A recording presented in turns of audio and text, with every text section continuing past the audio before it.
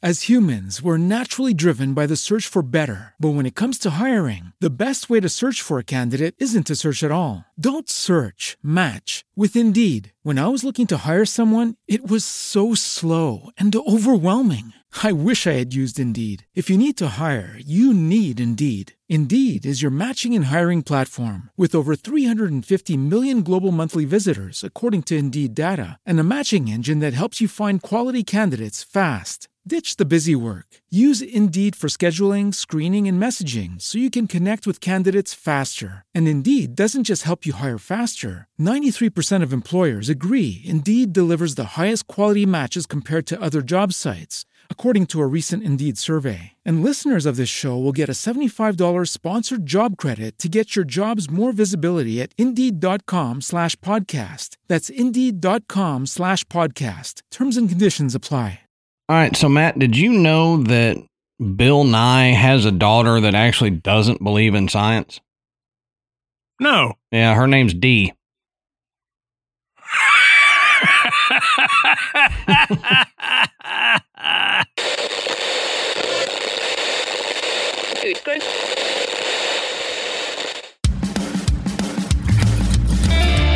Good evening, everybody, and welcome to the Graveyard. Thank you for joining us tonight. My name is Adam. And my name's Matt. Now, pull up a tombstone or settle into your casket and get comfortable, because this is Graveyard Tales.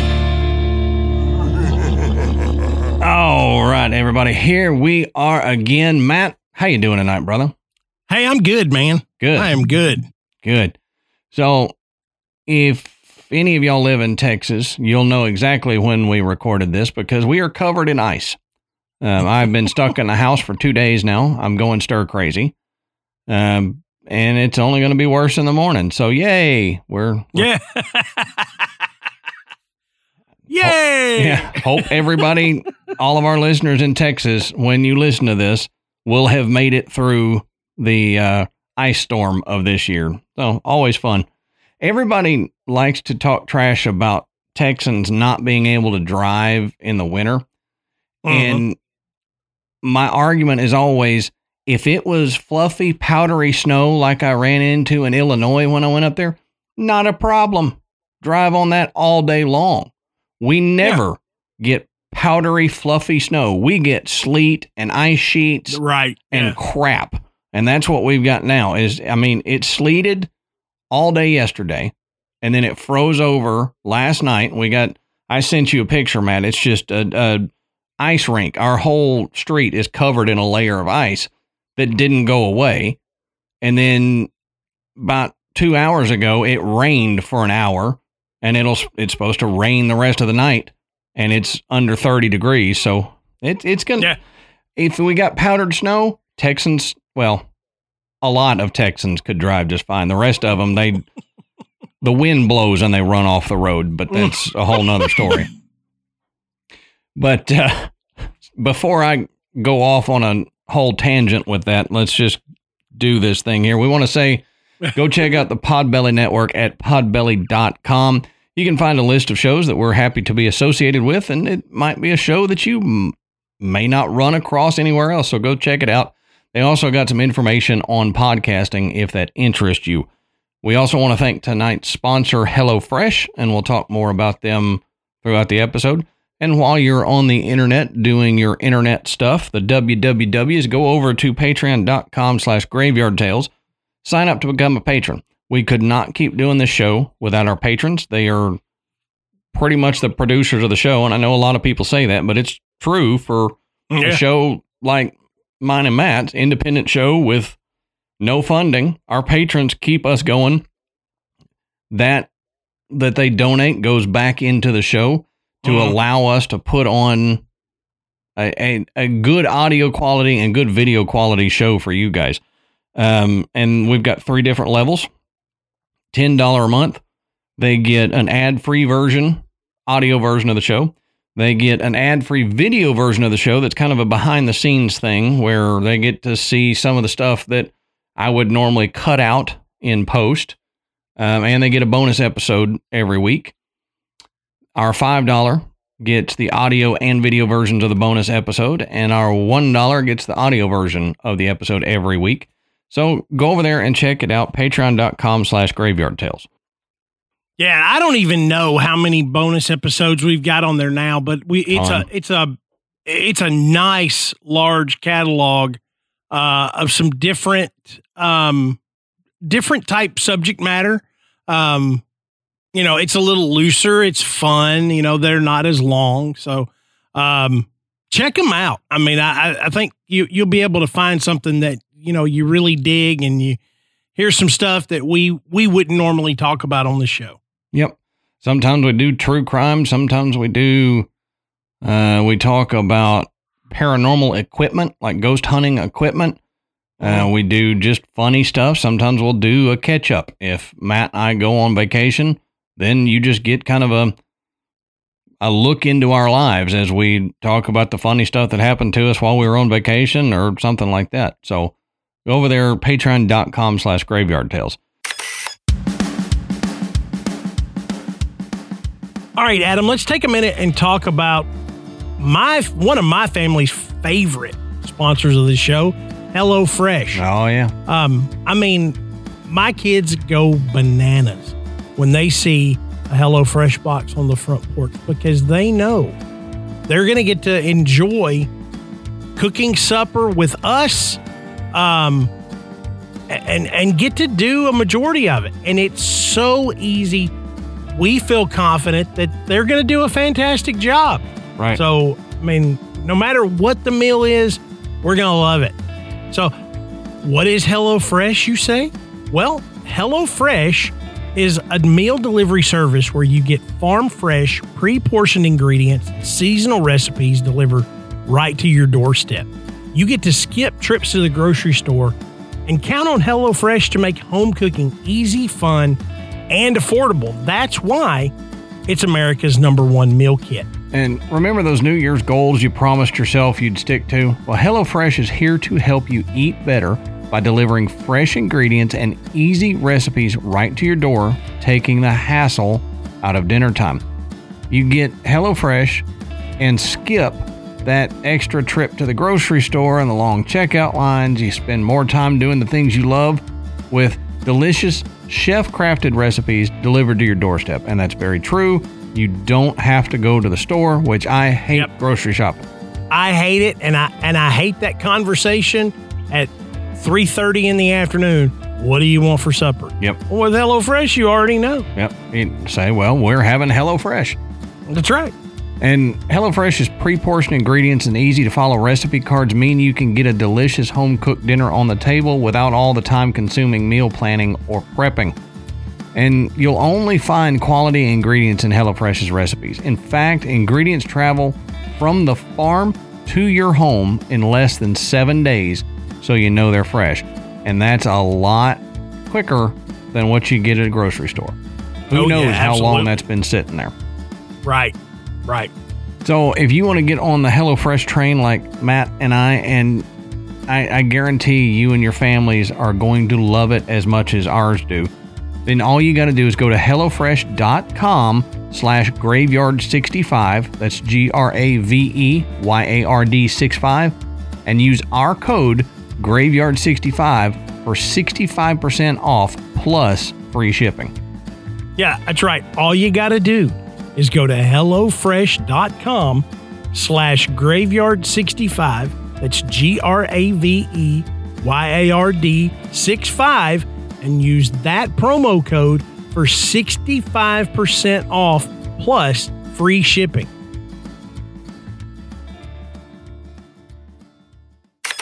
So, Matt, that's all I've got for the intro and the housekeeping. So why don't you tell us, what are we talking about tonight, brother? You are getting very sleepy. I need a watch. Pocket watch. Yeah. I should have gotten mine out of the cabinet. If you hadn't figured it out, tonight, Adam and I are going to discuss hypnosis. We're going to talk about, what it is, how it works, and we're going to look into some of the contemporary uses of hypnosis now. And, the benefits, the risks, and all that other stuff. We're going to dig into that too. Some really fascinating information. Doing this research, I mean, there was so much that so many directions we could have gone with all of this info. But we think we've got it, shaved down to a longer episode, but I think we're going to touch on so many different topics. It's not going to seem that way. Yep. Grab your cup of coffee because you might need it. You're going to love this one. If you maybe you're going on a road trip or you have a long commute, pop this one on. You're going to have fun with it. All right. So as we always say, go check our sources. You can find our sources down at the bottom of the show notes. You can find where we found the information, and you can keep going. If our information is not enough for you, you can keep going and find more down there, some of the stuff that we may have left out. So first, what is hypnosis? Well, according to the Mayo Clinic, hypnosis is a changed state of awareness and increased relaxation that allows for improved focus and concentration. It also is called hypnotherapy. Hypnosis usually is done with the guidance of a healthcare provider using verbal repetition and mental images. During hypnosis, most people feel calm and relaxed, and hypnosis typically makes people more open to suggestion about behavior changes. Mm-hmm. Yeah. It's not mind control. Right. We're going to dig into what it's not, but there's so many misconceptions out there about what hypnosis is.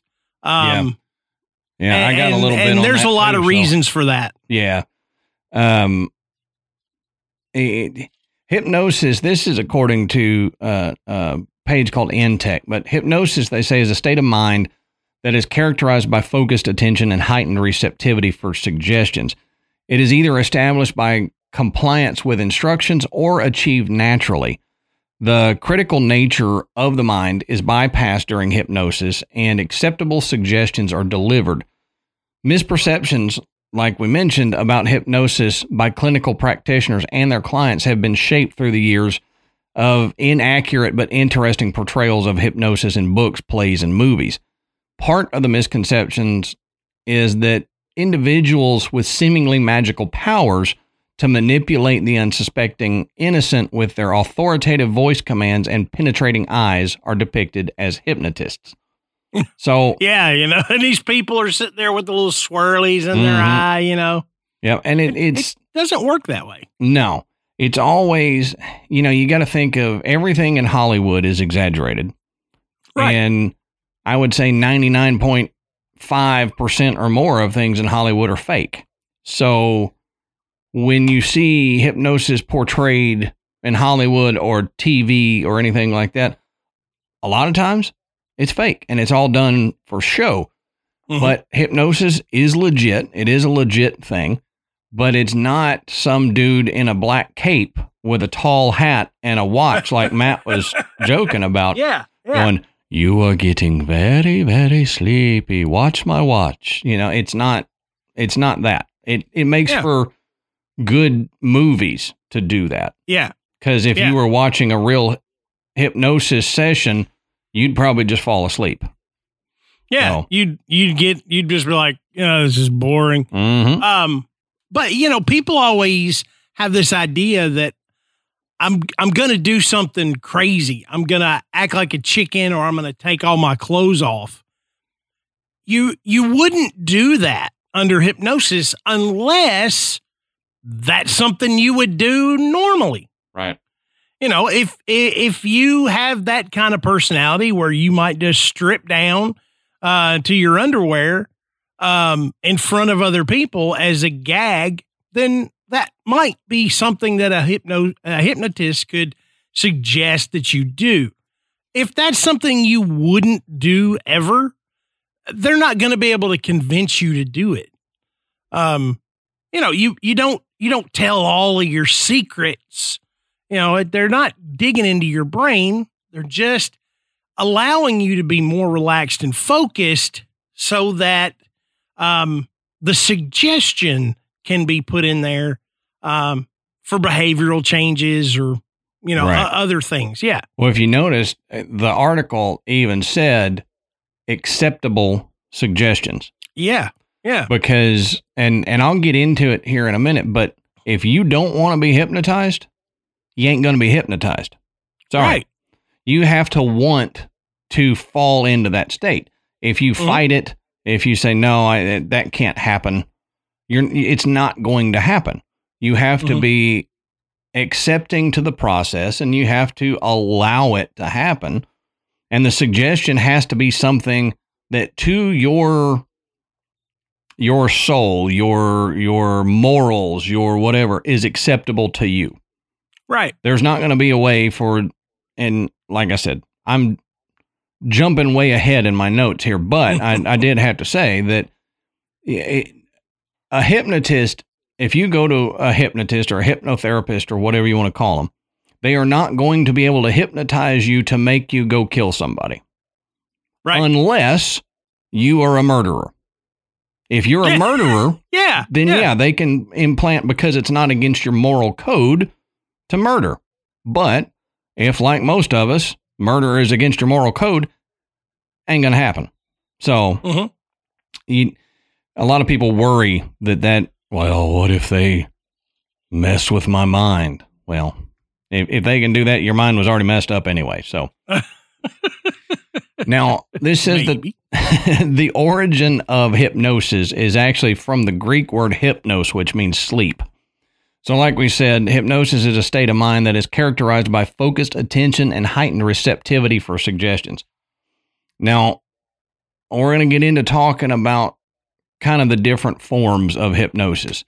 They say it's either established by compliance with instruction or achieved naturally, like I said.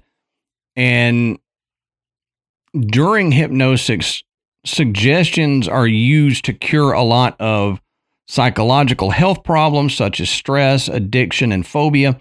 It can as well assist in managing physical problems like pain reduction, such as the pain caused by chemotherapy in cancer patients.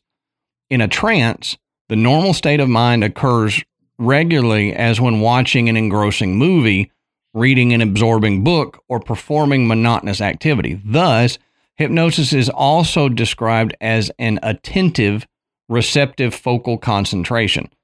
It is commonly assumed that during hypnosis, the subconscious mind is in a suggestible state, while the conscious mind is distracted or guided to become dormant. Yeah. So it is kind of, like they said, distracting your conscious mind, moving it off into something else, or making your conscious go to sleep, and then they're able to affect the subconscious.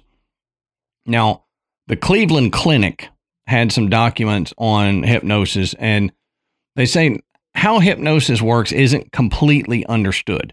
However, it's commonly believed that in the deep state of focus and relaxation that's achieved with hypnosis, your conscious mind is quieted.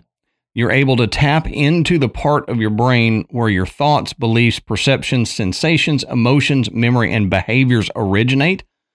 And in this state, you're more open to gentle guidance from your hypnotherapist to help you modify or replace the unconscious thoughts that are driving your current behavior. So there's a lot of myths about hypnosis. Let's look at a few of the myths and then kind of clear them up here. Myth one is hypnosis isn't real. It's just a form of entertainment. Now, hypnosis isn't a stage act, this says, or some magical act. Clinical hypnosis is a type of medical therapy that's often used as a part of a treatment plan that includes traditional medical approaches. Myth. Have you ever been to one of these? Have you ever been to? Have you ever been to one of the shows, a stage show? No, I haven't done that either. I mean, well, let's put it this way.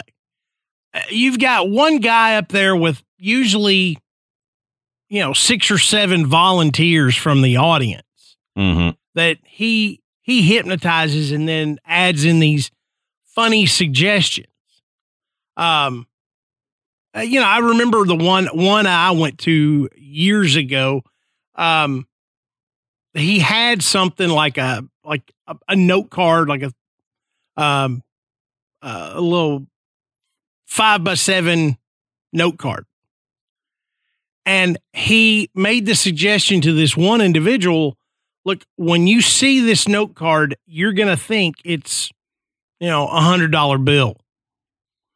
And so, he brings him out and then he goes on with his whole shtick. And then he whips out this note card and he hands it to the guy. And the guy is like sitting there looking at it and he keeps looking at him. And then he's like, gradually, he's like, stick it in his pocket, all this other kind of stuff. And it's funny. Yeah. But I don't know how legit that it really is. I don't think those are, because we'll get into how you perform hypnosis here in a second. But most of those, from what I've heard and just the little clips I've seen on TV, it's this quick hypnosis where they hypnotize the person within 30 seconds. Mm-hmm. That I don't think is possible. You can't just yank their arm, count backwards, then yank their arm and they go, and they're hypnotized. It takes, yes, some people get hypnotized quicker than others, but it takes more work than just this quick, I'm going to count backwards from 10, and when I yank your arm, you're asleep. It takes more than that. I think what that is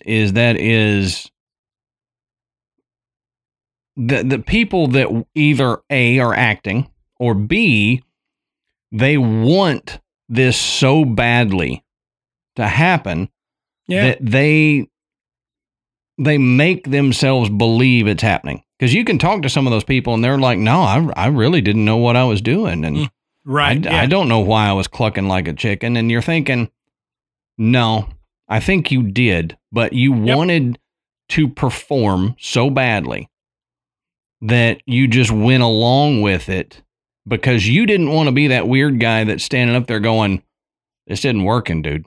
I know. It's not working. When they put you on stage in front of people, then you are basically in this position where you're like, I'm either going to go along with this or I'm going to be that a-hole that just stands up here and goes, you're full of crap.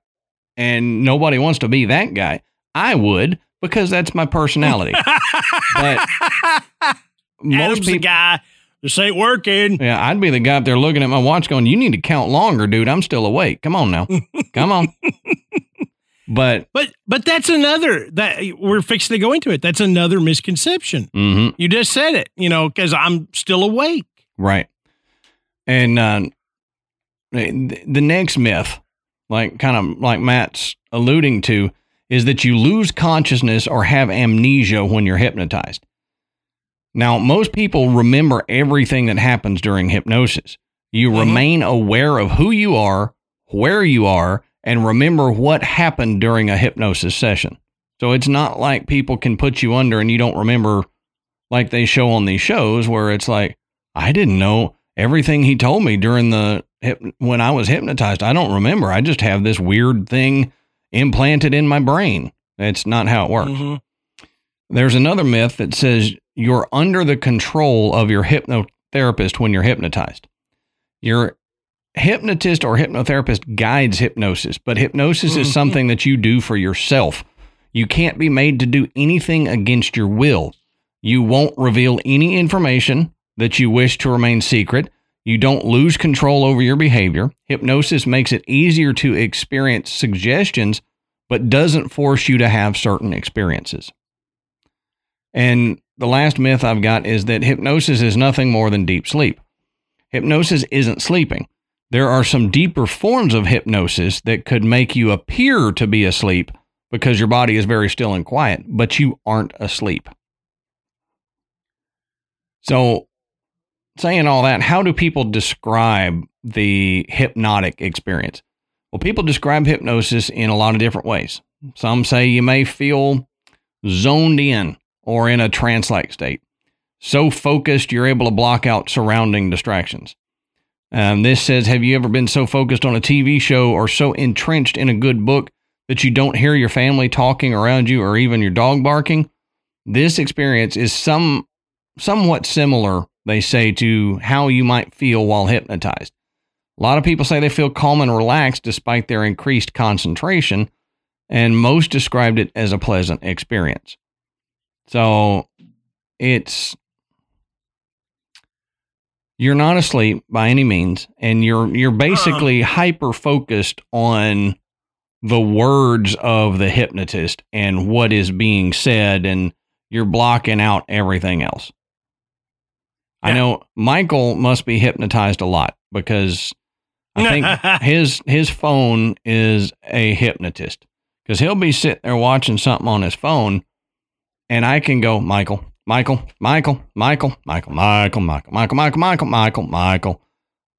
And then I tap him on the shoulder and I'm like, dude, quit ignoring me. He goes, I wasn't ignoring you. You said something. Oh my Lord. Yeah. So that's basically what hypnosis is you're just hyper focused on something. Well, Amanda and I have a friend who he does this. He does hypnosis. He is a physical therapist, just like myself. But he has done some further study into some more holistic healing remedies and things like that. And hypnosis is one of those. And so he hypnotized Amanda. It's been 2 or 3 years ago. And we were talking about that right before I came out here. And she said, no, you don't feel like you're asleep at all. She goes, you don't feel like you're being controlled. She's like, she described it as you feel like you're being guided. And there's a lot of, at least in her case, it was visualization. I think part of it, what she described to me is she's like, now visualize this boat dock and you're walking out, you can hear the water, you can feel the breeze and you can smell everything around you. And then there's a boat. And you're going to step off when you're ready. You're going to step off into the boat. And then you're going to take the boat wherever you want to go. And, it's kind of like it was giving you a vehicle to explore your subconscious. And she started talking about some things that she hadn't thought about in years. And, it brought up some things, but it kind of helped her deal with, some things that she didn't even realize were still bothering her in her childhood. Right. And it was she wasn't on any kind of medicine. She, wasn't sitting in a therapist's office 3 days a week and hashing out a bunch of stuff. No, it was just, she was doing it. Our friend who was the therapist, he was just guiding her through her own mind, letting her re-experience some things, and kind of work through them. Of course, this was a very, intro session that they had. But she really enjoyed it. She felt really, really relaxed while she did it, and even after, she said, "I still feel just kind of loosey goosey," Mm-hmm. So yeah, I mean, she was quick to tell me. She's like, I wasn't not asleep. I knew exactly where I was. I knew that you were sitting outside in the lobby. She was like, it was it. She goes, I wasn't thinking about those things. Yeah. But I knew where I was. Well, and you said she had helped her deal with stuff from her childhood. We don't have enough time. Like, the therapist would be an old man before we dealt with everything I had to deal with. I mean, I think that's why I'm a podcaster. This is for people with traumatizing past. We get on here and so I feel you, Matt. You're one of us. So. There's some podcasters out there who happen to listen to this going, wait a minute. No, I'm not. Right. I'm not traumatized. Now, just admit it, podcasters. You are. We talk into a mic to nobody for a living. So That's we're right. a little traumatized. We might need hypnotherapy. Now, the hypnotherapy training company, I didn't know there was such a thing until I started doing this research, but they say once you have a suitable and willing subject for hypnosis, it's a good idea to figure out the location that you're going to be using.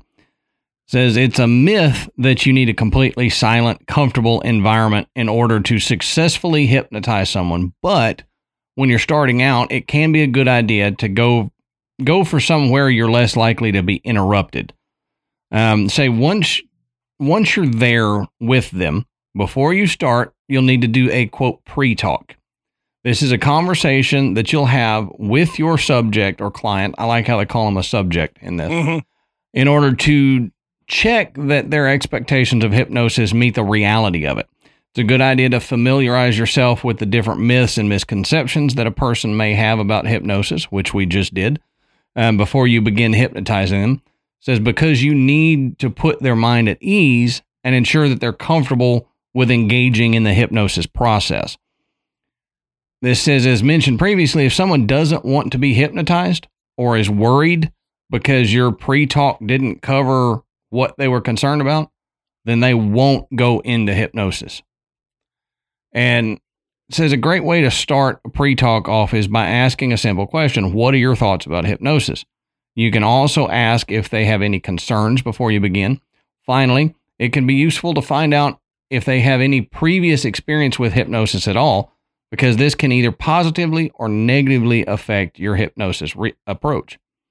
So I thought it was interesting, and we will get into in a minute here exactly how to go about a hypnosis session yourself. But I'll end my side with that. But I wanted to throw this in there kind of as a precursor to that, because it basically touches on if they don't want it, you're not going to be able to hypnotize them. Yeah. They have to be fully involved in it. Now, like I said, there are different types of hypnotherapy, and this is from the Metaphysics University. And I got what I could from their information, but if you want more on hypnotherapy, hypnosis, and how to perform it, you have to sign up and take their course. I can't pay for a course at the Metaphysics University, so I didn't do it. I got what I could. But what if we could hypnotize you and then you could afford to pay for it? You would need to hypnotize Ashley too, so that she would let me spend the money on that. Yeah. Now, so you're over there selling stuff. Mm-hmm. We got to pay for this. Yeah, we've got to pay for my hypnotherapy degree. We've got to pay for my hypnotherapy. You're what? She's like, now, look, I know you've done a lot of crazy things for the show, but that probably the wildest thing that you've said is you want a hypnotherapy degree. Yeah, that's right. Other than like going to, Bobby Mackey's Music World. It's like, are you nuts? She expects that. You want to go there? The hypnotherapy degree would throw her for a loop. That's not something she would think I'd want to do. Now, like I said, there's different types of hypnotherapy, and there may be as many different types of hypnotherapy as there are different healers who employ hypnosis. However, some broad categories, this says, of hypnotherapy can be outlined, keeping in mind that not everyone's technique will fit neatly into one of these pigeonholes. Firstly, we can divide hypnotic techniques generally into two classes: self-hypnosis and induced hypnosis. Through self-hypnosis, a person puts themselves voluntarily into a trance state where normally unconscious parts of the mind can be accessed for healing or psychic purposes. Mediums, this says, practice self-hypnosis for the purpose of contacting spirit entities, which means that their trance must be deep enough to allow them to access the most hidden regions of the collective unconscious mind. Induced hypnosis can be alternately called just hypnosis without any qualifications, but most hypnotherapy requires an operator or hypnotist as well as a subject or patient. So they're saying most of the time when you see hypnosis talked about or being done, there is a hypnotist and a subject or patient. It's not many people practice self-hypnosis. Right. Now, the operator uses a method of, quote, induction to hypnotize the subject. Such induction methods can be changed and even invented to suit the disposition of the subject. Hypnosis can be induced in some subjects without their consent, it says, and sometimes can even take place without the subject having been aware that they have been hypnotized. So this is taking a slightly different approach to the thought of hypnosis. We just discussed, if you don't want to do it, ain't going to happen. This is saying that it can, that some people can do it without your knowledge. In my personal opinion, I don't think that's the case. I don't either. The Metaphysics University seems to believe that it can. Like, basically what they're saying is, I could be sitting here talking to you and do something, some repetitive pattern or something that I do, and hypnotize you, and you don't know that you've been hypnotized. Right. But I honestly don't think that can be done. But I don't know. They say to continue with the contradictory thing here from the Metaphysics University, they say memory loss can occur in the subject, so that suggestions can be given by the operator that the subject will follow on awakening without knowing why. So this is discussing what you were talking about with the show, like the hypnotist show. It's another reason why I'm not going to be getting a hypnosis degree from them, is because I don't buy into most of this, but I had to read it, have to tell you about it because this information is out there. The hypnotist who can induce deeper trances in the subject can give correspondingly more powerful suggestions, this says, or affect healing at a deeper level of the subject's consciousness. Some subjects can resist the best methods of trance induction, while others can be hypnotized easily and instantly. Of those subjects susceptible to trance induction, only a small fraction can be brought to the deep trance of somnambulism, or however you pronounce it. I don't know. It's the level at which mediums operate. Furthermore, certain subjects prove resistant to suggestions of any kind, possibly because the hypnotist cannot bring them to the deeper trance states in which the mind becomes more susceptible to outside influence. Such uncertainties may account for the inconsistent results of healing through hypnosis, with apparent miracle cures in some cases and little or no effect in others. Says it can be seen from the preceding comments that self-hypnosis and induced hypnosis both have advantages and disadvantages relative to one another. Self-hypnosis takes place voluntarily and puts the subject firmly in control. However, the process of trance induction may be difficult for the subject to control with the necessary degree of precision. Induced hypnosis has the advantage of an operator who retains consciousness and knows what to do in order to heal or make a beneficial suggestion. But this also gives the hypnotist a great deal of responsibility. Says hypnotic trances may be difficult or impossible to induce in certain subjects, and care must be taken lest suggestions prove ineffective or worse, harmful to the subject. So to jump in here, again, I don't think that's the case. From all the other research I've done, this is one of the few sources that I found that kind of goes down that path where it says it can be done without your knowledge, and I can implant stuff in there that I normally wouldn't be able to. And I don't think that's the case at all. Yeah.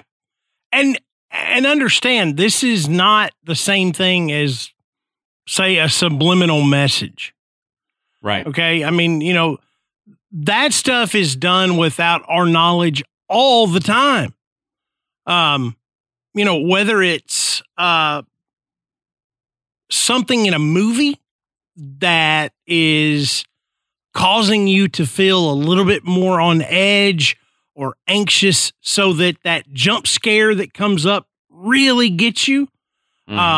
Whether it's flashes of different words shown, so fast you don't notice them, but your brain picks them up. We've all heard about those things, and commercials. It's been happening this whole episode. You haven't noticed, but I have edited a thing underneath the episode where it's going to make you go rate and review Graveyard Tales and share this episode with a friend. Wouldn't that be hilarious? if we actually pulled something like that off? Yeah. But most people are going, yeah, that would be funny. Those guys are too stupid to figure out how to do this. Yeah, exactly. As soon as I started saying it, some of them went, dude, no, you're a moron. You couldn't figure out how to implant anything like that into the audio. There's no way. But, we've seen those things where they have that suggestion where it's like, you're thirsty, something like that popping in, so fast. And it's one frame out of, 1,000. Your subconscious mind picks it up. Your conscious mind doesn't notice it. But it's implanting a suggestion. Same principle, but done totally different. Right. So you do that without somebody's knowledge and you kind of make them go, well, I've got to go to the bathroom. Why? That's a lot different from somebody actually trying to hypnotize another individual without their knowledge in order to implant a suggestion, even if it's innocuous. Right. That seems, that's like sci-fi stuff. Yeah. Yeah. And like I said, I only included that because it gives the alternating thought on hypnosis, but it's not where I land on it. And it's not where most legitimate places that practice hypnosis or discuss hypnosis, it's not what they believe either. So let's go back to the information that Cleveland Clinic has. And it says there are 4 stages of hypnosis. There's induction, deepener, suggestions, and emergence. Mm-hmm. Now, induction, during this stage, you begin to relax, you focus your attention, and you ignore distractions. Your hypnotherapist will guide you through this stage with specific techniques, such as controlled breathing. So breathing in over a count of 7, then breathing out over a count of 11, or progressive muscle relaxation, tensing muscles as you breathe in and relaxing muscles as you breathe out, then repeating in a certain order of muscle groups throughout your body, or focusing on a visual image, kind of like what Amanda was saying. Yeah. And what does this sound like? Sounds like meditation. Mm-hmm. So meditation and self-hypnosis have a lot of similarities. Guided meditation and hypnosis, even more similarities. It's just a way to reach that state of more in tuned. We keep saying focus. We've said focus, focus, focus. This is going to be the new drinking game. How many times did Matt and Adam say focus during this hypnosis episode? We said it a bunch, but that's what it is. And all of those techniques we've seen in meditation, the counted breathing, the tensing and relaxing of muscles, the visual focus, all of that is used in meditation as well. And I honestly think self-hypnosis is just meditation. It's a deeper meditation. Yeah, it sure does sound like it. Now, the next stage in hypnosis is the deepener. Now, this stage continues the first stage, taking your relaxation and focus to a deeper level. This step often involves counting down or usually similar descending imagery, such as walking downstairs or slowly sinking deeper and deeper into a comfortable bed. These first two stages are aimed at easing your openness to suggestion. Mm-hmm. So just relaxing you. is all it is. It's relaxing and then even deeper relaxing. And in Amanda's case, this was walking out onto that boat dock. Walking further and hearing the sounds and smelling the smells. The further out you go on the dock, the more relaxed you become. Right. The next stage is suggestions. This is the stage for actual change in experience, behavior, or perception. Your hypnotherapist will use imagery and carefully chosen language. The suggestions are usually symptom focused, so to resolve a symptom, or exploratory, to explore experiences associated with the start of symptoms. And I think Matt will touch on exploratory suggestions here in a little bit. Suggested changes may be in perception, sensation, emotion, memory, thought, or behavior. So they say, example, to quit smoking, you'll learn to identify your triggers to want to smoke, learn positive ways to change, understand resources to affect change, disrupt your pattern, attach a better response, notice the difference, and install the changed behavior. It says you may be encouraged to see your, quote, old self with black lungs in a mirror behind you and see your new healthy self with clean lungs in a mirror in front of you. You'll then be guided to choose which self you like and to walk toward that self. Mm-hmm. Now, the next stage, the last stage of it, is emergence. During this stage, you come out of hypnosis. Your hypnotist may use reverse deepeners, such as giving you the suggestion that you're climbing upstairs or counting up.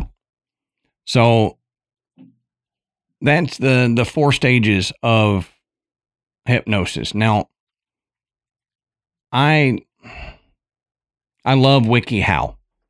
WikiHow makes me laugh all the time. And it's always because of how simple they make everything seem. Everything on WikiHow is just a few steps, and now you're an expert at it.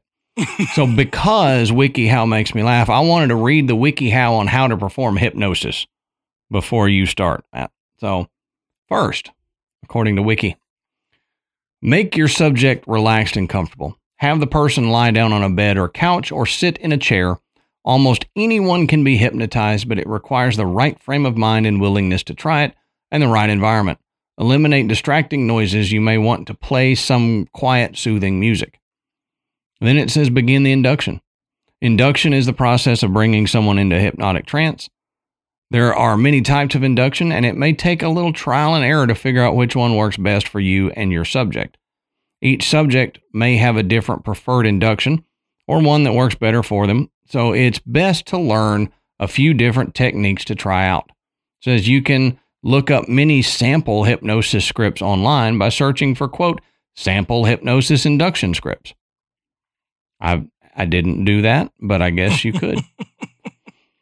It says use progressive relaxation to help them relax physically. So talk your subject through relaxing every part of their body.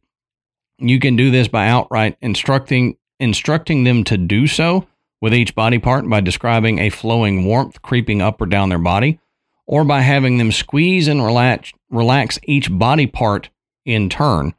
It is customary to start at the head and move down if the person is sitting up, or to start at the feet and move up if they're laying down.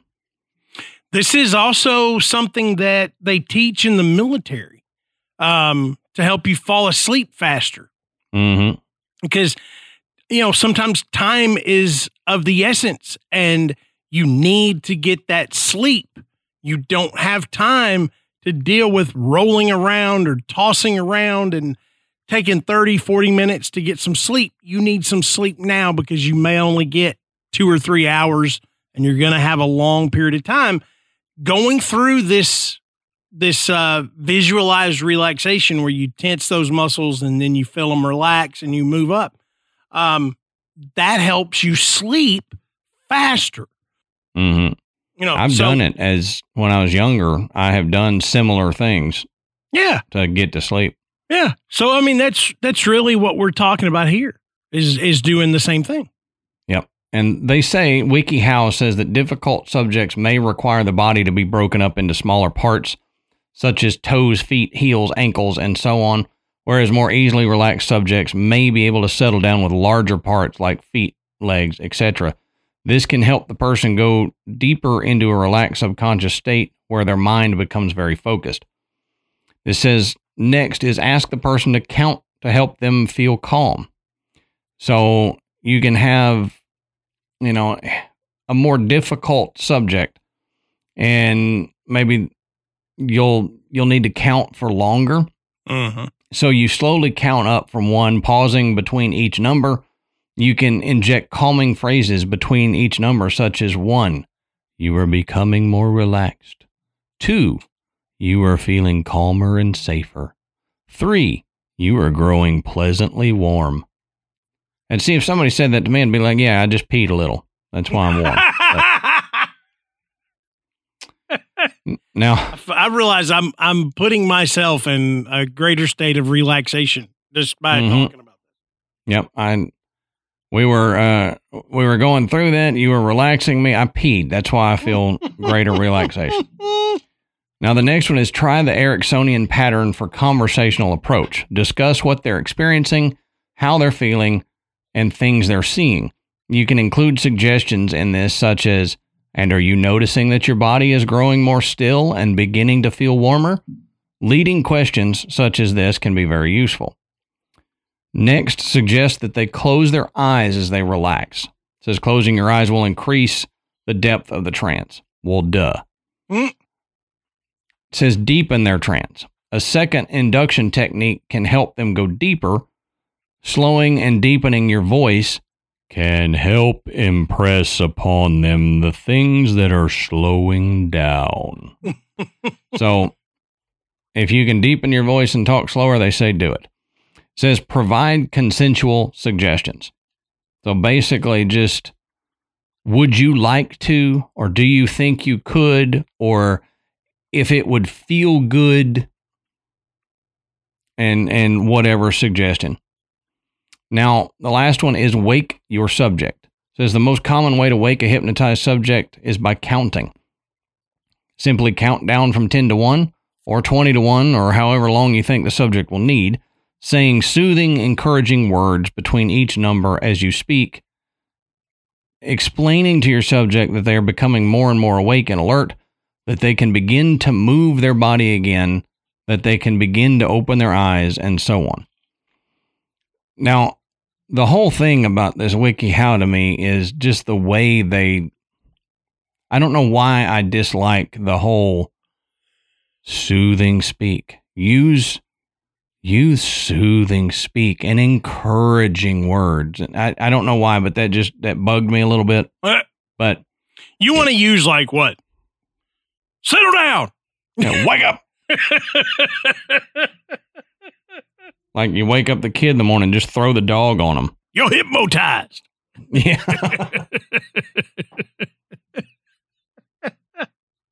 So hopefully from the WikiHow here, you guys have now learned exactly how to hypnotize somebody, and you can go hypnotize all your friends. So thank you, WikiHow. I want to hypnotize the dogs. No joke. Mine needs it. I mean, how cool would that be if I could hypnotize my dogs? Yeah. You know? And look. Don't go nuts when the pizza delivery guy gets to the door. Right. You know? Just because I move something in the room doesn't mean you need to stare and bark at it. I know it's there. It was just 5 feet over to the left. I realized that. I moved it. It's okay. Henry does that. If something's been sitting in a spot for say a week, and then we decide to rearrange stuff and we move something, he'll go stare at this thing that hasn't been in that spot and start barking at it.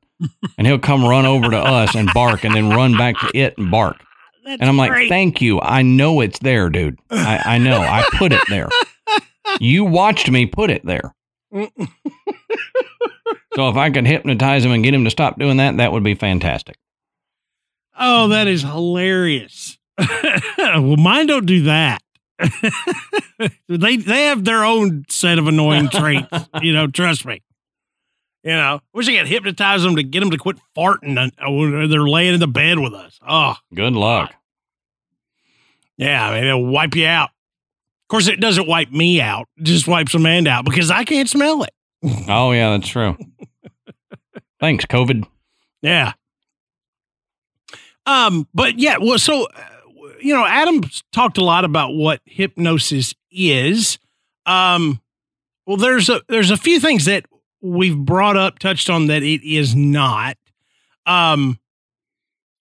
You, like Adam said, you can't be convinced to divulge a secret that you wouldn't already tell. You cannot be forced to tell the truth. You can't become stuck. You can't get stuck in a hypnotic state. You can't be made to do crazy, embarrassing things. Like I said, unless you would be willing to do these things normally. While under hypnosis, you can lie or you can make up information because of the highly suggestible state. Mm-hmm.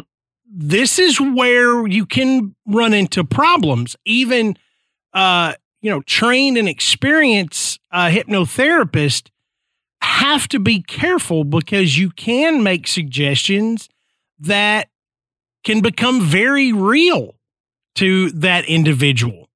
And that may not be a good thing.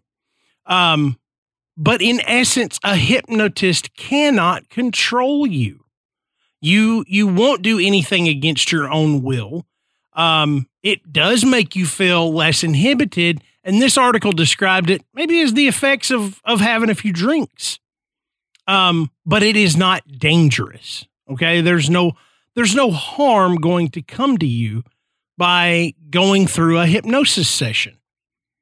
But Adam touched on several of these, and I was amazed at just the amount of things that hypnotherapy can address. Mm-hmm. So, Adam, let's look at some of the more contemporary uses of hypnosis, in today's time.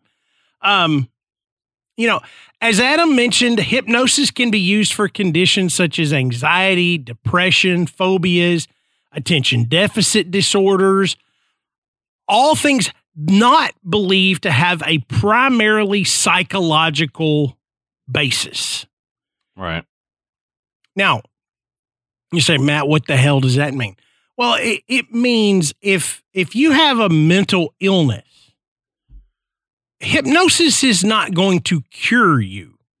If you have a chemical imbalance that is causing you to feel depressed, or if you have something that's causing you to feel anxious, that would need treatment, medical treatment from a psychiatrist or a psychologist.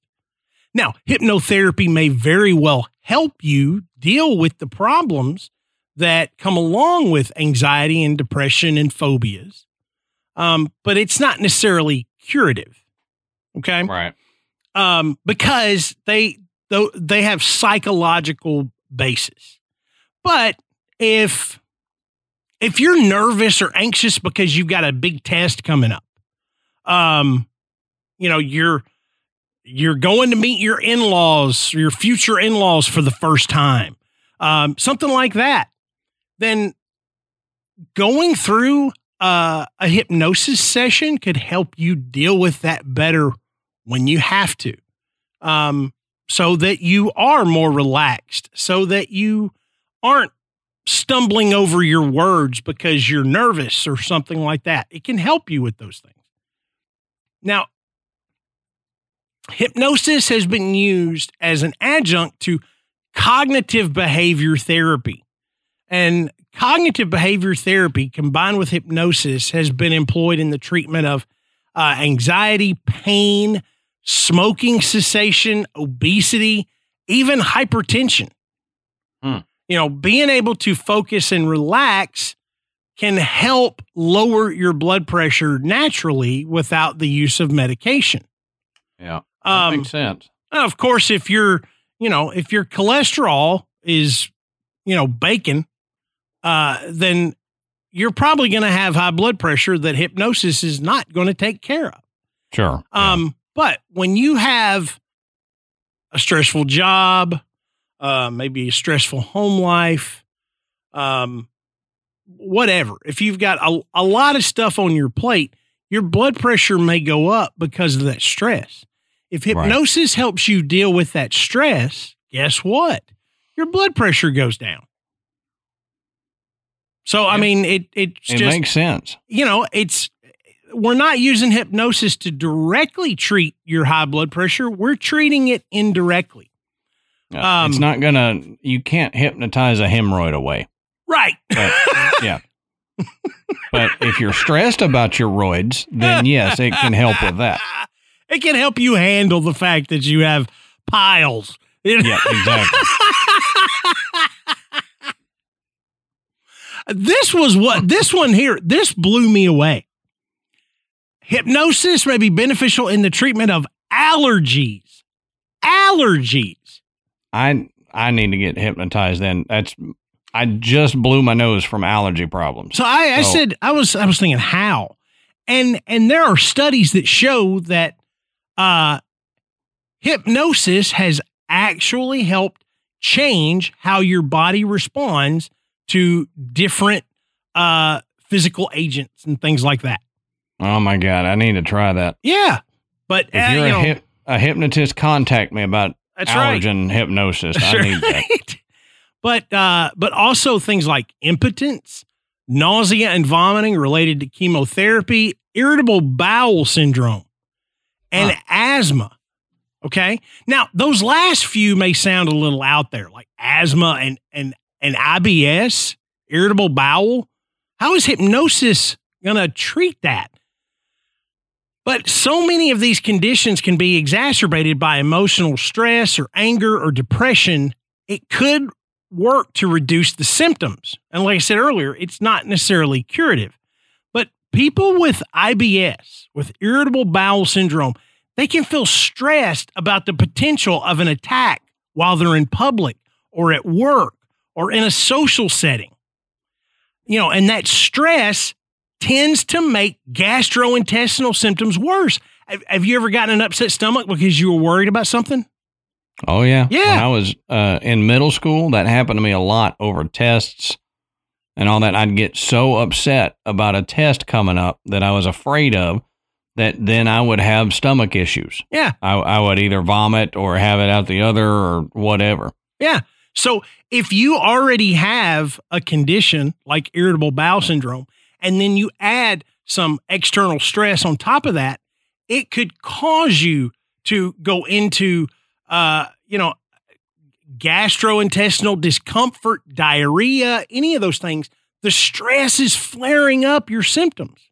Mm-hmm. Mm-hmm. So using hypnosis to reduce that stress, reduce that anxiety could cause you to have fewer flare-ups. And so when I read that, I thought, that's brilliant. Yeah.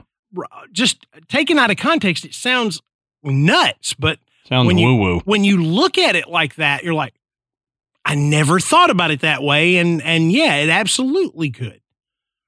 Well, let's talk about pain relief. Here's something that blew me away. Hypnosis has been used for centuries for pain control, including during the Civil War. Now, Army surgeons would hypnotize injured soldiers before amputations. And recent studies have confirmed its effectiveness as a tool to reduce pain. And among the leading researchers in the field is Guy H. Montgomery. He is a psychologist who has conducted extensive research on hypnosis and pain management at Mount Sinai School of Medicine, where he is the director of the Integrative Behavioral Medicine Program. Now, in one of these studies, Dr. Montgomery and his colleagues tested the effectiveness of a 15-minute pre-surgery hypnosis session versus an empathic listening session in a clinical trial with 200 breast cancer patients.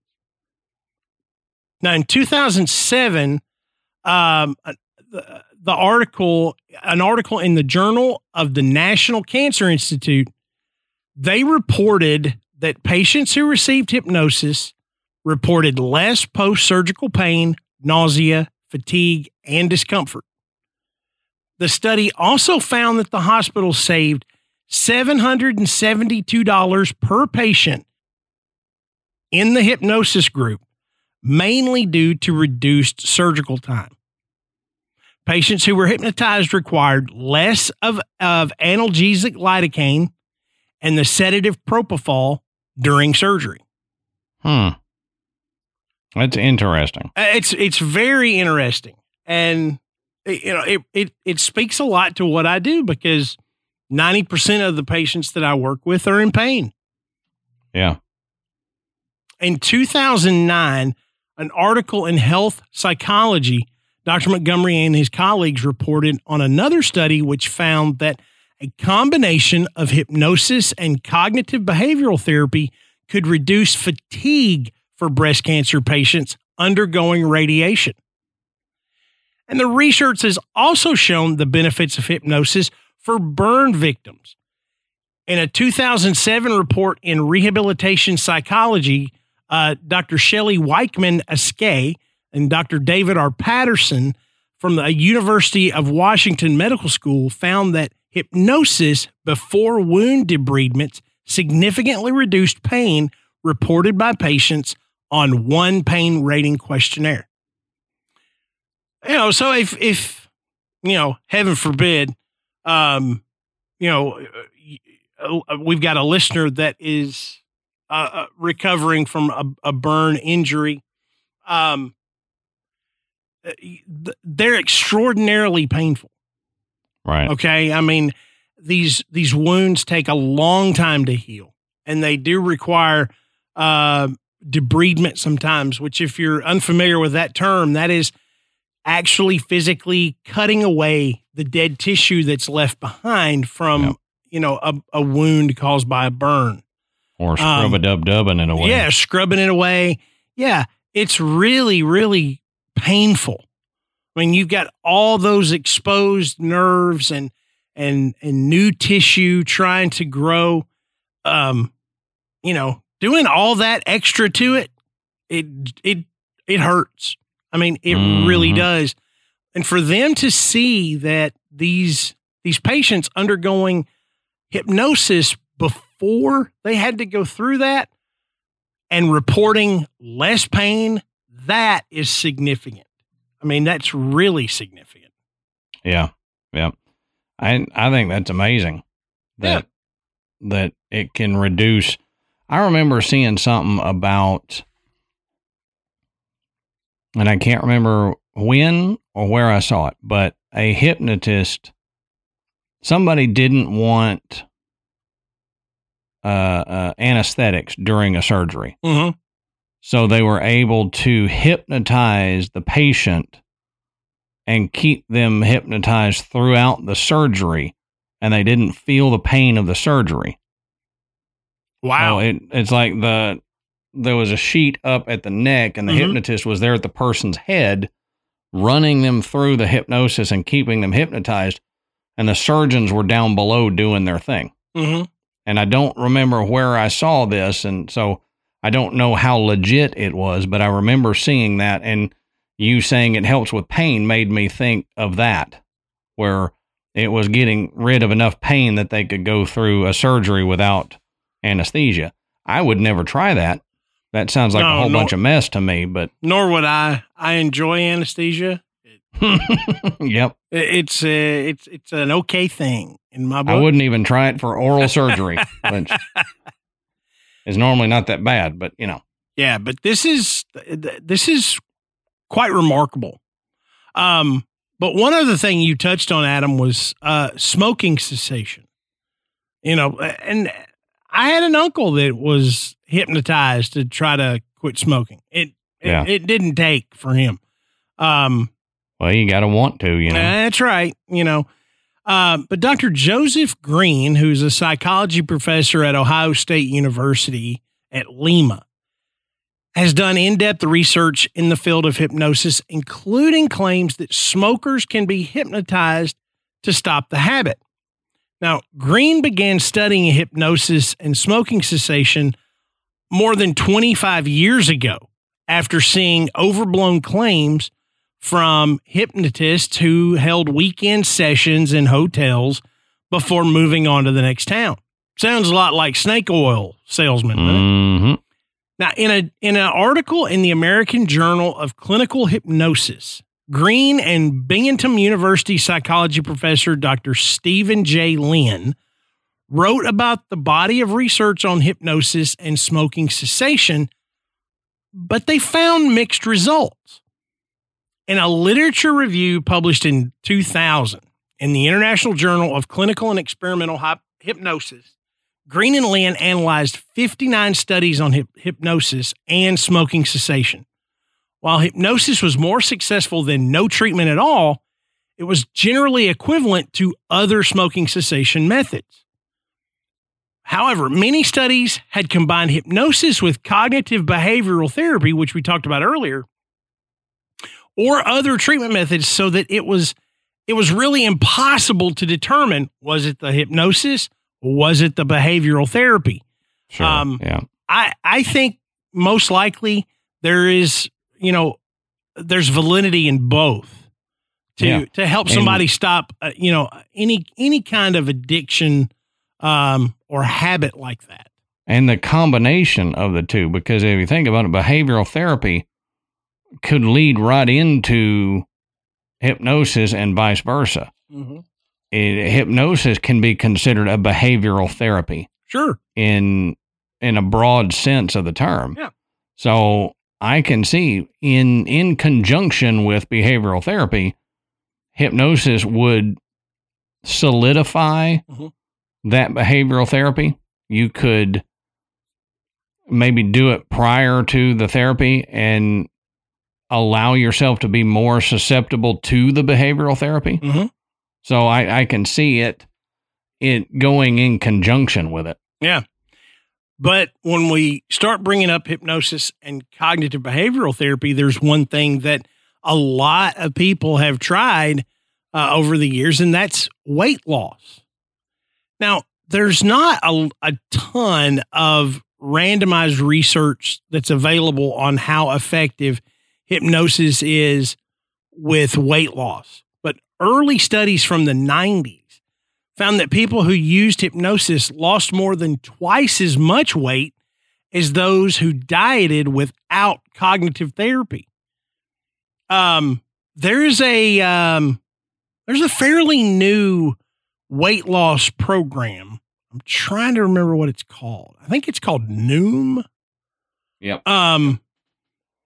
That's it. And when I read this article, it reminded me of that because it approaches weight loss and healthy diet on a psychological level, because a lot of times what we eat is determined by how we feel, what our emotions are saying. And a lot of people that they do the roller coaster dieting. They diet, they lose weight, they go off the diet, they gain it, they do it again, and go up and down. A lot of those folks, they have difficulty sticking to a diet because of the self-denial that is inherent in dieting. I can't have this. I can't have that piece of cake. I can't eat that candy bar or the pizza or whatever. So much self-denial can be problematic, especially when you're trying to do something, positive, like lose weight. But, so if you approach it in that respect, I feel like you're giving people an advantage. You're getting them on a level where they can not feel like they're having something taken away from them. Right. But there is a 2014 study where they worked with 60 obese women. And they found that those who practiced hypnobehavioral therapy lost weight, improved their eating habits, and improved their body image. And how critical is that? Yeah. Especially when you think about eating disorders, like anorexia nervosa, where these patients' body image is skewed. When they look in the mirror, they don't see a thin, emaciated person. They see somebody that is way overweight and in their mind, disgusting. Mm-hmm. So being able to change that body image it's critical. If you can look at yourself and love yourself for what you are, then you're more likely going to be able to do something positive for yourself. Otherwise, you're going to wind up beating yourself up every time you fail. You eat that Hershey's Kiss. I failed. I didn't do it, so I might as well eat the whole bag. Hypnosis can help with those kind of problems. So I think hypnosis for weight loss is probably beneficial, but again, not alone. There's a lot that has to go into these things. Hypnosis is just another piece of the answer there. Yeah. All right. And now finishing up that idea about stopping smoking and weight loss and everything, you just have to remember that your subconscious is where your emotions, your habits, your addictions, that's where they lie. And because hypnotherapy addresses the subconscious, it may be more effective. There is a study from 1970. It found that hypnosis to have a 93% success rate with fewer sessions needed than both psychotherapy and behavioral therapy for whatever condition they're working on. So I think there's a lot of validity to hypnosis in the practice of, addiction specialists and, weight loss or, stop smoking or control your anxiety, get your stress level down, all of those things. I think there is validity in every bit of that. Yep. And as cool as all of that is, there's something that, I know everybody out there is going, are they not going to talk about this? Are they going to talk about hypnosis? And the answer is no. Yeah, we're not. We're done. Take us out, Matt. We'll save you. No, we've got to talk about hypnosis and criminal investigations. I love this. We absolutely can't. You would never listen to this show again I wouldn't. If we didn't get into this. Okay. So we've all seen this on television. Okay. We've seen it in movies where a detective, hypnotizes a witness and they come up with something that they didn't have before, and they go and they catch the killer. Maybe not in that style or flair that Hollywood has, but it has happened. Okay. Yep. And not just like somewhere we're going to dig up some court case where they used. Nope. Try Ted Bundy. Okay. Now, Ted Bundy was, of course, the handsome, charming stranger who stalked young grade school and college-age girls, confessed to killing more than 30 of them. But in reality, nobody knows for sure how many women Ted Bundy killed starting in 1974. Now, on January 15th, 1978, Nita Neary returned to her Chi Omega sorority house and saw a man running down the stairs. He had a club in his hand. She saw the profile of his face. 4 girls living in the house had been brutally beaten. 2 of them died. 1 week later, Nita was put into a hypnotic state and questioned. She selected a photo of Ted Bundy from a photo lineup. Being able to visualize his face by diving back into that memory of seeing that man run away under hypnosis. And that's the thing that you mentioned it earlier, and I don't remember what part, but your brain captures all this stuff, and you don't even know that it's captured it because it's so jumbled up in there sometimes amongst other memories and all this that you can't actually access that, but you saw it. And it's like, we've discussed this with other topics as well, that you see more than your brain allows you to acknowledge that you saw. Right. Because it has to edit on the fly to make the most of whatever situation you're in. And that's a genetic thing. It's evolution, where if we were in a jungle environment and we're scanning the environment, and if we took everything in, we'd be standing there for an hour just peering around, trying to take in everything and acknowledge everything, where that would then put us susceptible to attack from a predator. But if we're scanning, we see it all, but our brain goes, okay, you need to know about this and you need to know about this. For her, it was man running, club, get the heck out of here. Yeah. But she did see the face. Right. She couldn't recall it because the threat of the man running with a club was so much that her brain said, don't worry about the face, get the H out of here, move on. Right. You got it. The hypnosis allows you to, in a calm manner, go, oh, wait, I did see the face, and pull it out of your memory file cabinet. Yeah. But what's amazingly is it was used twice in the Ted Bundy case.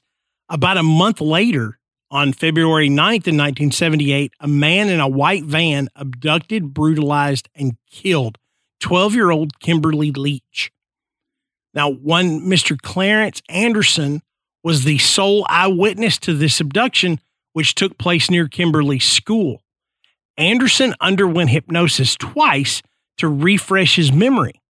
Thereafter, he identified the man in the white van as Ted Bundy and the young girl as Kimberly Leach. So having seen it, and he couldn't be 100% sure, under hypnosis, he sees them, and then when presented with multiple photographs, is able to identify that person, because in that hypnotic state, he was able to essentially stop and slow down everything. And you see that, especially in the movies, you're like, what do you see? What is he wearing? Tell me about what he's wearing. Tell me about his face. What do you see? And you can focus on those memories in that hypnotic state in a way that you couldn't consciously. Right. Now, in another one of these cases, the Sam Shepard forensic hypnosis, which is what hypnosis is called when it's used in an investigation. It actually saved an innocent man.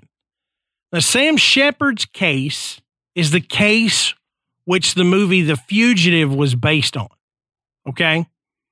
He was convicted of murdering his wife, even though he consistently claimed that a bushy-haired intruder did it. Dr. Sam Shepard was later legally exonerated of all charges. Now, this began in July of 1954 when Marilyn Shepard went to bed, leaving her husband Sam downstairs where he fell asleep watching television. Sam awoke to his wife's calls and found her being beaten by an intruder. He struggled with the man and was knocked unconscious by a blow to the head. The media's spin on the events included a, quote, affair and rumors of Sam's, quote, dark side, which resulted in a conviction.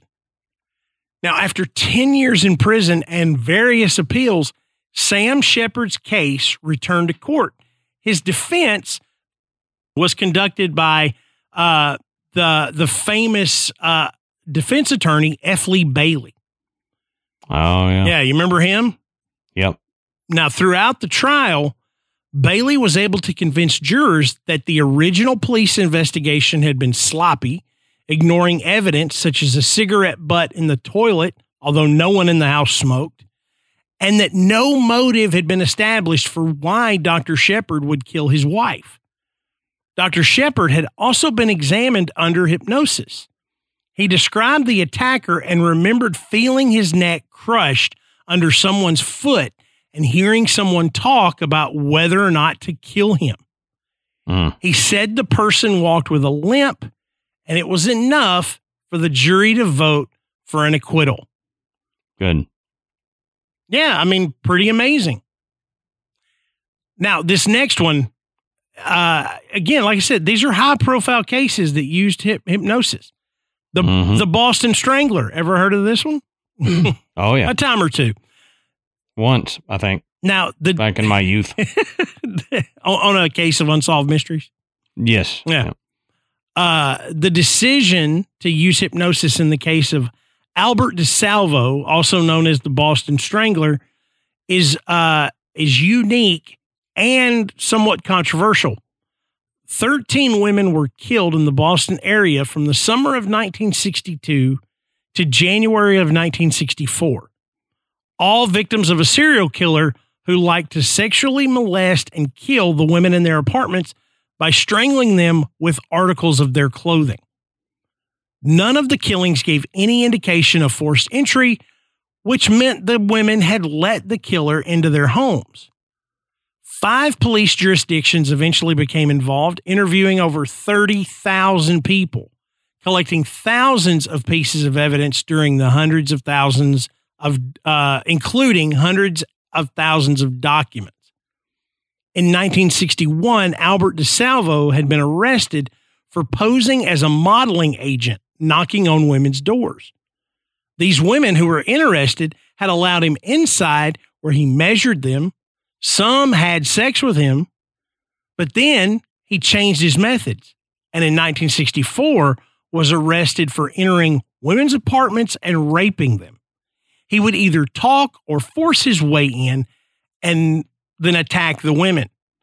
Sometimes there would be sex involved, and he had always claimed that he never had sex with anyone that was unwilling.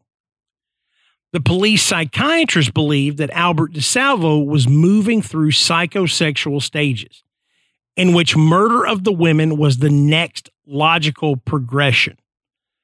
Albert DeSalvo confessed to the crimes to defense lawyer F. Lee Bailey, claiming he was the Boston Strangler.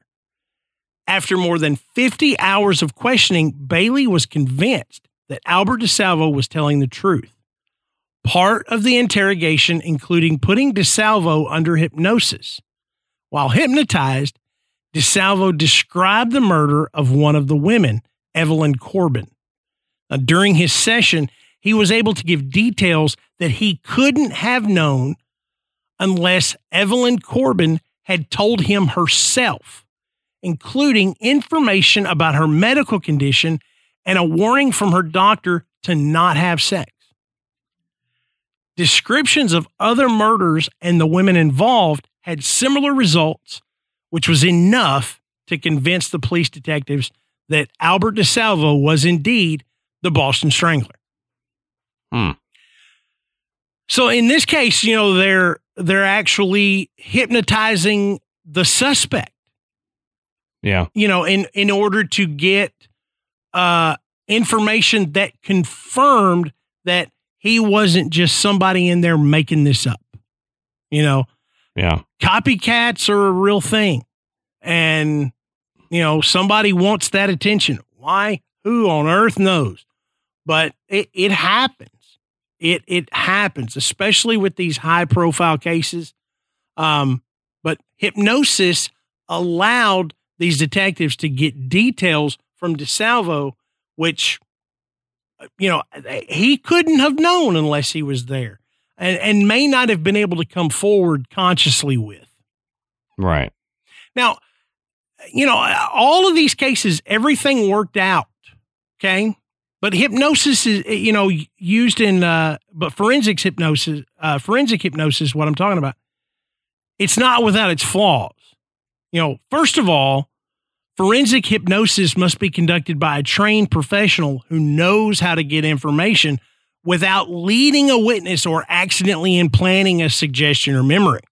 Yeah, that's super important, and especially when you're going to court with it. That's right. Now, secondly, there's very exacting procedures and standards that must be met during this hypnosis session. And lastly, when the case goes to court, the jury must consider the 4 dangers of hypnosis in deciding the case. And those 4 dangers are suggestibility. A hypnotist could suggest a race, height, eye color, etc., which the subject can accept as the truth. 2, loss of critical judgment. Under hypnosis, personal beliefs and prejudices may influence how an event is interpreted during recall. Confabulation or lies.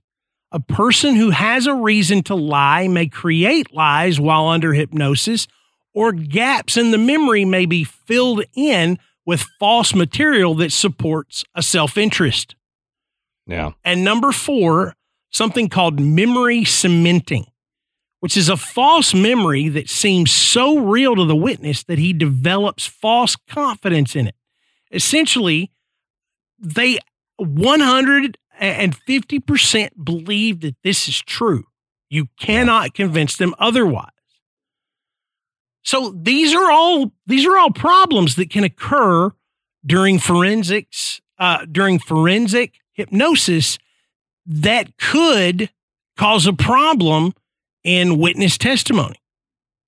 Yeah. So witnesses or victims can become more certain of what they saw, even if the recollections turn out to be false. If all of the above conditions are met, then hypnosis testimony can be used in court and has successfully in many cases. So it's not foolproof. And many courts nowadays rule testimony obtained from a witness in a hypnotic state as inadmissible because there are just so many slippery slopes to tread, such as this one.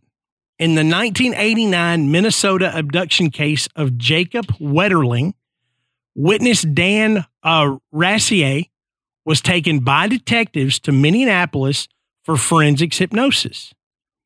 On the night of the abduction, Rassier had seen a car drive up to his house in St. Joseph and turn around near the time of the abduction.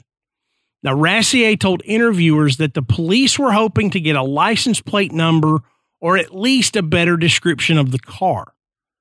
The session was difficult to say the least. Rassier recalls, quote, "I remember crying and being very emotional, and I did not want to come out of hypnosis because I knew that I did not give them what they needed. I was gripped in that chair and I was in a different world and I didn't want to leave until I had the answer and I couldn't come out with it." So this points to the fact that you're not asleep. You are awake and aware of what's going on. And Rassier was absolutely aware that the information that he was providing them was not helpful, that he wasn't giving them what they were hoping to get from this forensic hypnosis session. Right. And that created a conflict within him because he wanted to help. He wanted to help so much. But then he begins to feel guilty because he doesn't feel like he's helping anymore. And that's going to interfere with how effective this testimony under hypnosis would be. Mm-hmm. Now, Rassier remembered seeing a person in the passenger seat of the car, either a woman or a child. Today, He says he doesn't know if that memory is real or concocted while under hypnosis. He says, quote, "I'm not sure whether somebody was looking out the window. In my memory, I see someone looking out the window, but I don't know if I really saw that." So maybe in his case, the desire for him to help, the desire of the kidnapper, the investigators to find these kidnappers, it led to possibly, a false memory. Sure. Yeah. So you just cannot be sure.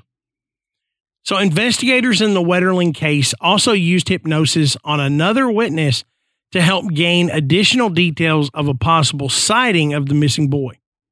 A man provided information that he saw a young boy matching Jacob's description. The boy was standing along a road near the town of Hector, urinating, and he was accompanied by a skittish man who hurried the boy back into a white car and sped away. Under hypnosis, the witness was unable to recall any additional details. So it wasn't helpful in this case at all. Right. But Minnesota was one of the first states to restrict testimony when the state Supreme Court ruled in State v. Mack in 1980 to bar testimony recalled for the first time under hypnosis. In the case, the Minneapolis police had hired a hypnotist to question a woman who believed she had been raped, but was intoxicated at the time and could not recall it. Many of the details she retrieved under hypnosis turned out to be false. In its ruling, the court said, quote, "The crux of the problem is that hypnosis can create a memory of perceptions which neither were nor could have been made, and therefore can bring forth a memory from someone who cannot establish that she perceived the events she asserts to remember." In this case, this person was intoxicated. Right. So she wasn't able to consciously recall any of those details. She wasn't able to recall them under hypnosis either. But during the session, she began to bring out details that didn't actually happen. Yeah, maybe something that the hypnotist said made her believe that that was legitimate and really what happened. Yeah. And it could be something as subtle as going, did he have dark hair? Yeah. Yeah. Yeah. Dark hair. He had dark hair. Yes, he had dark hair. Mm-hmm. Okay. Did he have a beard? Yes. Yes. Oh, yes. I remember a beard. You see where this is going. Yep. Okay. So that's part of what we were talking about, how cautious and careful a hypnotherapist must be to not implant a memory, not just in a criminal investigation, but, if they're actually trying to help someone work through some problems, maybe something that they repressed since childhood. But coming up with a childhood memory that, you all of a sudden you're saying things like, "Hey, I remember, my brother took my bike and he broke it. And now you're mad at your brother and it's been 35 years. Yeah. Okay. So you've got to be really careful that you're not leading these folks in a certain direction, that you're letting them come to these memories on their own, and you're not coloring them with your own influence. Yeah. Yeah. Now, the Supreme Court of Minnesota did go on to say that they felt there is no way to determine from the content of the memory itself which parts are historically accurate, which are entirely fanciful, and which are lies. So basically, because you can't delineate between a real memory, false memory, or just an out and out lie, that we're not going to accept any of these testimonies that are done under hypnosis. And a lot of courts around the United States do not allow testimony from a hypnotic state. Yeah, I know there was a court case. I don't know how recent it was, but it was a Texas court that allowed hypnosis, and it was from basically a witness to a crime. Mm-hmm. They had a lot of it, but there was a few things that they couldn't remember that would have really helped the investigation, and they did a hypnotherapy session, and they were able to bring it out, and the court actually allowed it. Yeah. So, yeah. I mean, but I can see the benefit and the downfall to that because, like you said, you can be more susceptible. And if it's not a good hypnotherapist, they can implant stuff in there that never really happened. Mm-hmm. And so I understand why some courts don't allow hypnotherapy in a court case. Yeah. Yeah. And the Supreme Court of Canada established a precedent in 2007 that post-hypnosis evidence is inadmissible in court because it's not reliable. In R. v. Trocum, the court overturned a murder conviction after a witness changed her timeline of events following a hypnosis session that was requested by detectives. The jury wasn't told that the witness had been hypnotized or that she had changed her recollection. So without that knowledge, okay, you essentially tainted the jury. Sure, yeah. So, you know, this gained some big popularity, you know, in the late 70s, 80s, and into the 90s. And Adam, you may recall, there was a big run in the 90s of adults coming out with accusations that they had been molested as a child, you know, by a family member or a friend.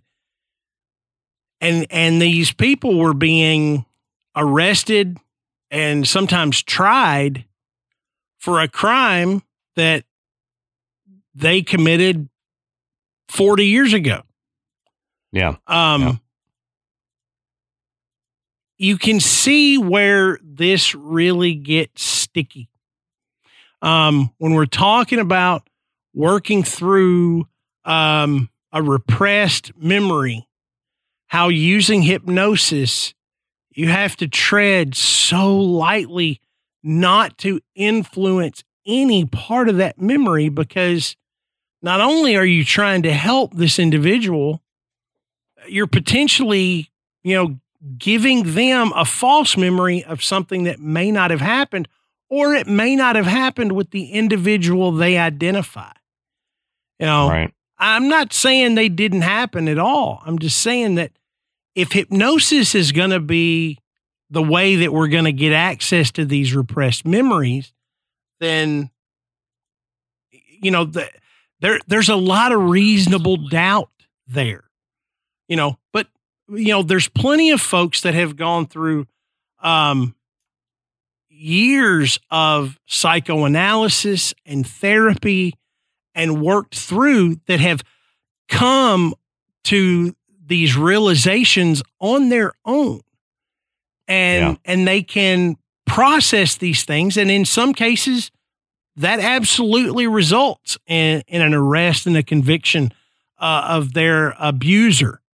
But maybe hypnosis is not the way to get that information or to help that person work through it. Yeah. Just because there's susceptibility. There's that risk, you know, that you could convince them of something that's not true at all. Mm-hmm. But, you know, like I said, guys, this is amazing information.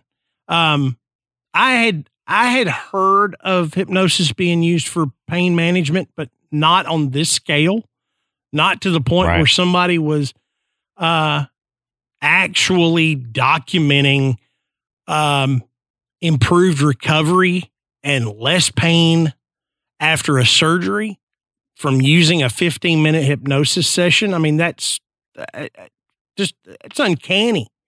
You know, it was enough that it made me think, I should really look into this for some of my patients that deal with chronic severe pain.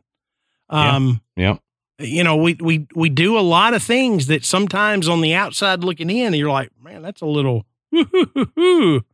this would be no different. But at the end of the day, if it helps somebody hurt less, man, go for it. Give it a shot.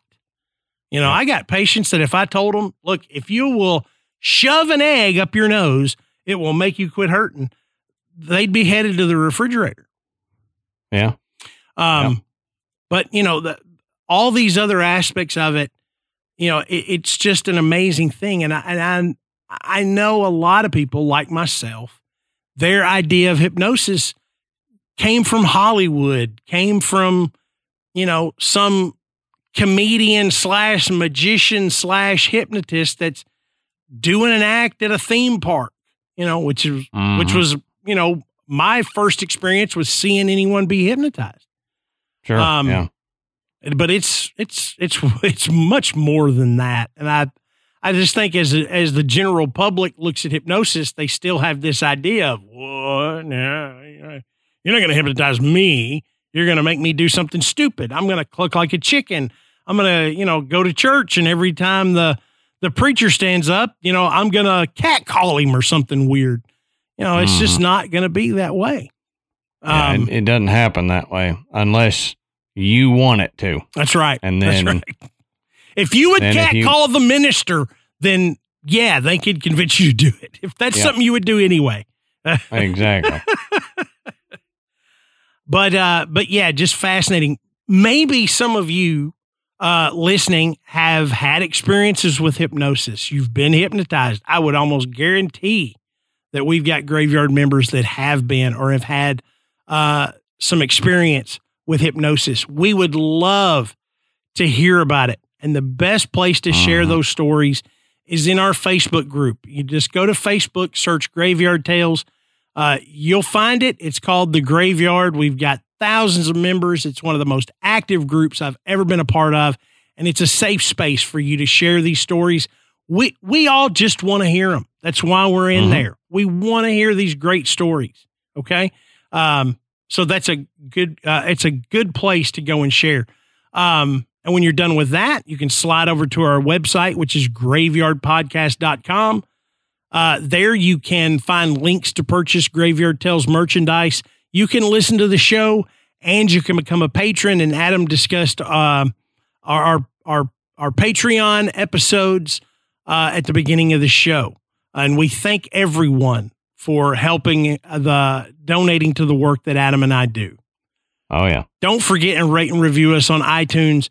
It does help get us up the charts, and it brings more people into the graveyard. So, for Adam and myself, until next time, we'll save you a seat in the graveyard.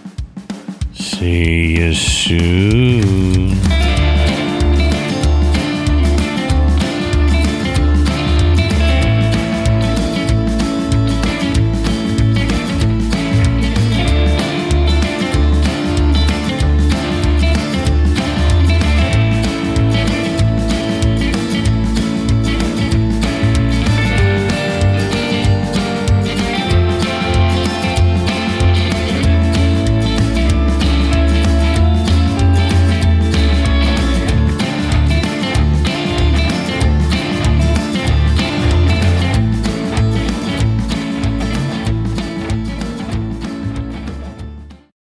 As humans, we're naturally driven by the search for better. But when it comes to hiring, the best way to search for a candidate isn't to search at all. Don't search, match with Indeed. When I was looking to hire someone, it was so slow and overwhelming. I wish I had used Indeed. If you need to hire, you need Indeed. Indeed is your matching and hiring platform with over 350 million global monthly visitors, according to Indeed data, and a matching engine that helps you find quality candidates fast. Ditch the busy work. Use Indeed for scheduling, screening, and messaging so you can connect with candidates faster. And Indeed doesn't just help you hire faster. 93% of employers agree Indeed delivers the highest quality matches compared to other job sites, according to a recent Indeed survey. And listeners of this show will get a $75 sponsored job credit to get your jobs more visibility at Indeed.com/podcast. That's Indeed.com/podcast. Terms and conditions apply.